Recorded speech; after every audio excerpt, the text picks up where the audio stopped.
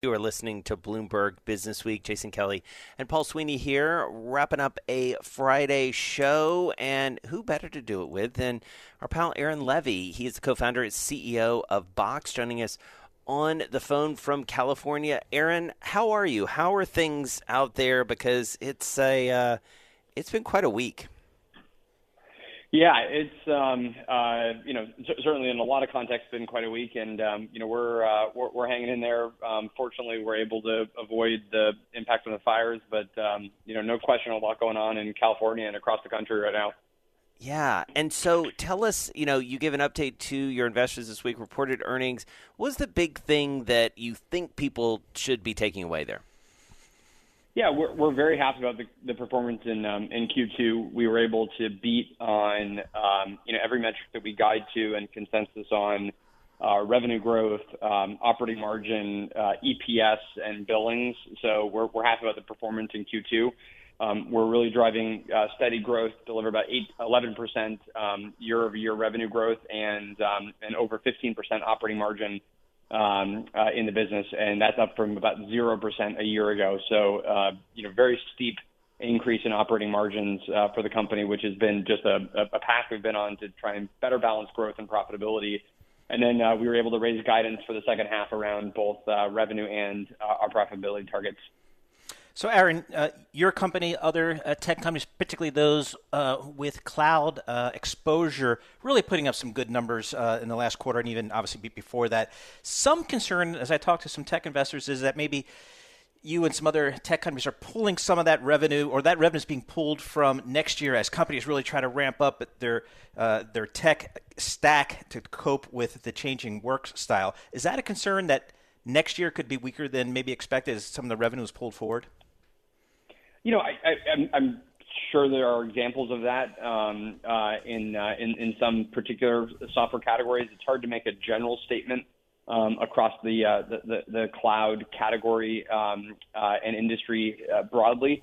And the reason I think you're seeing so much growth right now is that these markets were often actually far larger than what most investors and the market generally realized. If you take a product like Zoom or Slack or WebEx or these types of technologies, we're used to thinking about enterprise software as maybe being able to be used by tens of millions of knowledge workers that come into large corporations.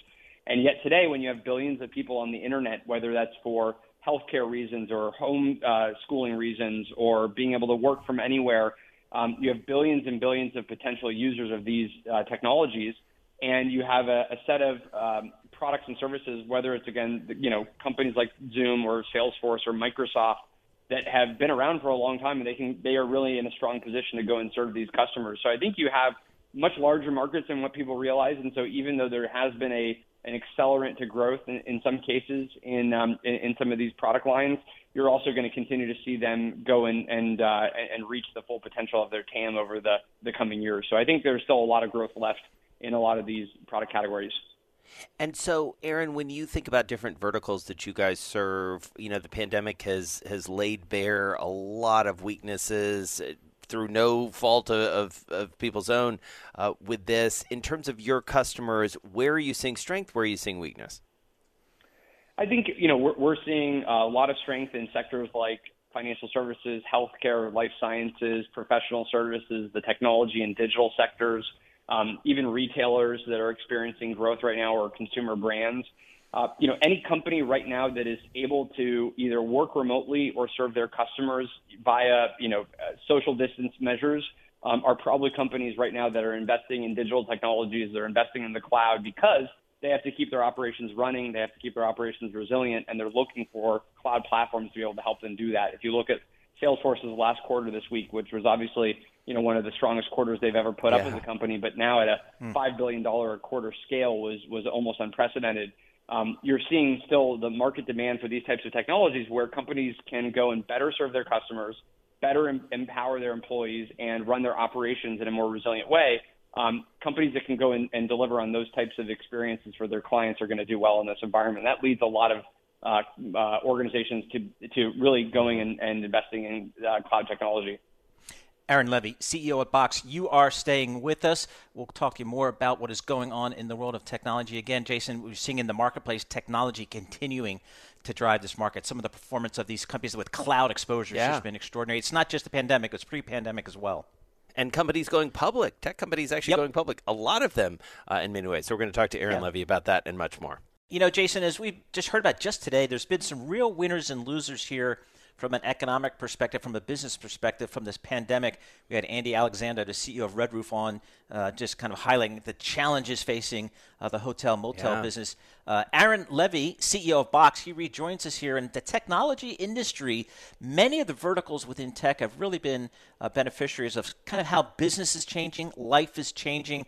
It's really fascinating. Aaron, love to get your thoughts about how you think the funding environment is for the technology industry these days. Again, one could argue that many of the verticals in technology are, in fact, clear winners and beneficiaries economically, business process-wise from this pandemic. Is it a good time to raise private capital here, venture capital in the tech space?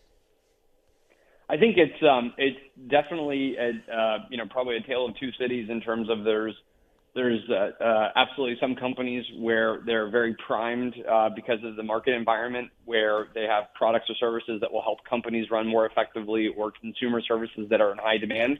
Of course, it's hard to make a general statement across all of technology, because you do have some startups that are in the travel space and other categories that might be more directly impacted because of COVID. But in general, it's certainly, if you are aligned with where the trends are going from a digital acceleration standpoint, it definitely could be a great time to be a startup right now. So, Aaron, I do want to maybe take it in a slightly different direction and talk to you about being a CEO right now, because I think, and we talked a little bit about this, I think the last time you were with us and you were very thoughtful about it, sort of leading a team right now, choosing your spots in terms of when to be outspoken, when to take a stand. I feel like more pressure in some ways is on leaders, and specifically CEOs, and specifically CEOs of publicly traded companies, to take a stand on things, whether they're social justice issues or others. How do you assess that, and how do you deal with it as a leader? Yeah, I think, there's certainly no question with the rise of social media, the fact that companies have to take on greater responsibility with their broader communities. Also the fact that at this point, kind of politics and corporate success are almost intertwined when you think about world trade, if you think about immigration reform, if you think about the health of our communities. These are no longer just domains of the government or just domains of purely the political sphere. These are issues that affect our employees and our communities and our ability to succeed as businesses. So I do think this is an environment, especially given the multitude of challenges, whether it's the healthcare crisis, racial injustice, and other issues going on, that CEOs especially, but companies do have to step up and do have to make sure that the views of their employees are well represented, and that they're that we're able to push forward hopefully a vision for the future that's going to be able to make our businesses and communities be able to thrive. So it's an environment where you do have to step up as a CEO or a leader, because of the fact that these issues are just too important to be silent about. And are these issues, they could have some real business ramifications for lots of different industries. Does it rise to the board level as well? Does a board come to you and say, hey, Andy, how are you and the company dealing with some of these issues, whether it's how you're dealing with your workforce, diversity, so on and so forth, trade issues, how exposed are we to some of these countries where there may be some trade disputes? Does it go up to the board level?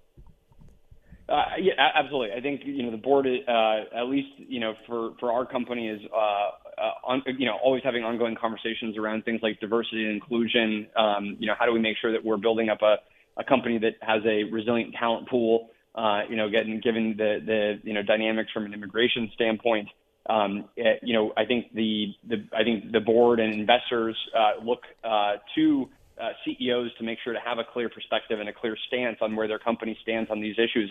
I've had numerous public market investors reach out saying, thank you for taking a stand on immigration, and thank you for taking a stand on some of these social issues, because ultimately businesses can't succeed, we can't thrive, and we can't build strong organizations if the community around us is in a state of duress, and if we have challenges in the broader, social and healthcare landscape. So I do think this is an environment where businesses and CEOs in particular do have to step up to make sure that their views are well known in the market.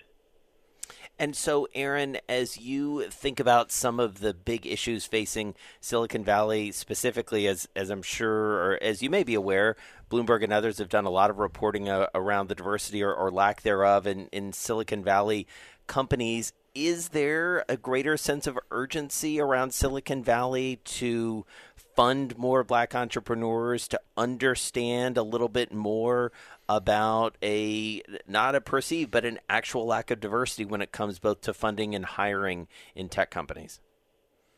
Yes. So, this is something that there has been a growing spotlight put on this topic over the past, certainly, few years. And it's been even more pronounced this year over the past few months, given the broader conversations around racial injustice in the country. And tech is not immune, from that issue. If you look at the underrepresented groups getting venture capital, it's happening, far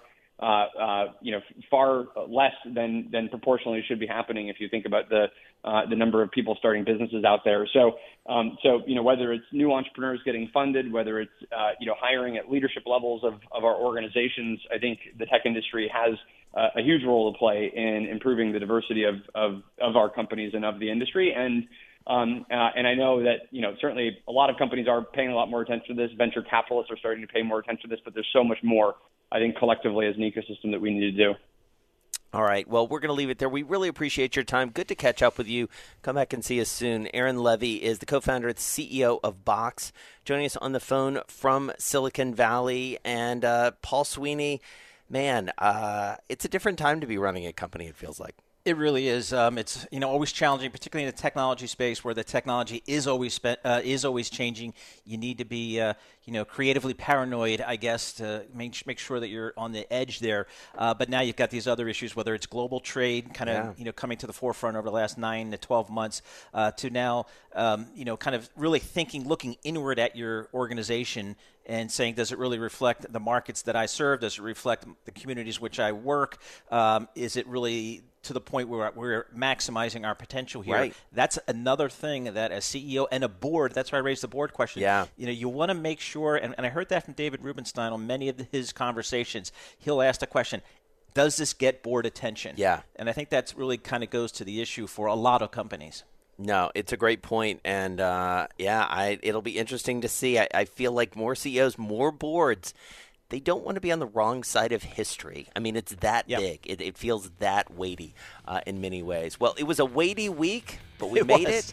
Really appreciate you doing more than a double shift here. Hopefully Carol will come back. Yeah, she'll come back. She'll come back. Okay. Next week, Alex Steele is going to be in that seat. Looking forward to having her. In the meantime, for Paul Sweeney, the rest of the Bloomberg Business Week team, I'm Jason Kelly. Have a great weekend, everyone. Stay safe. This is Bloomberg.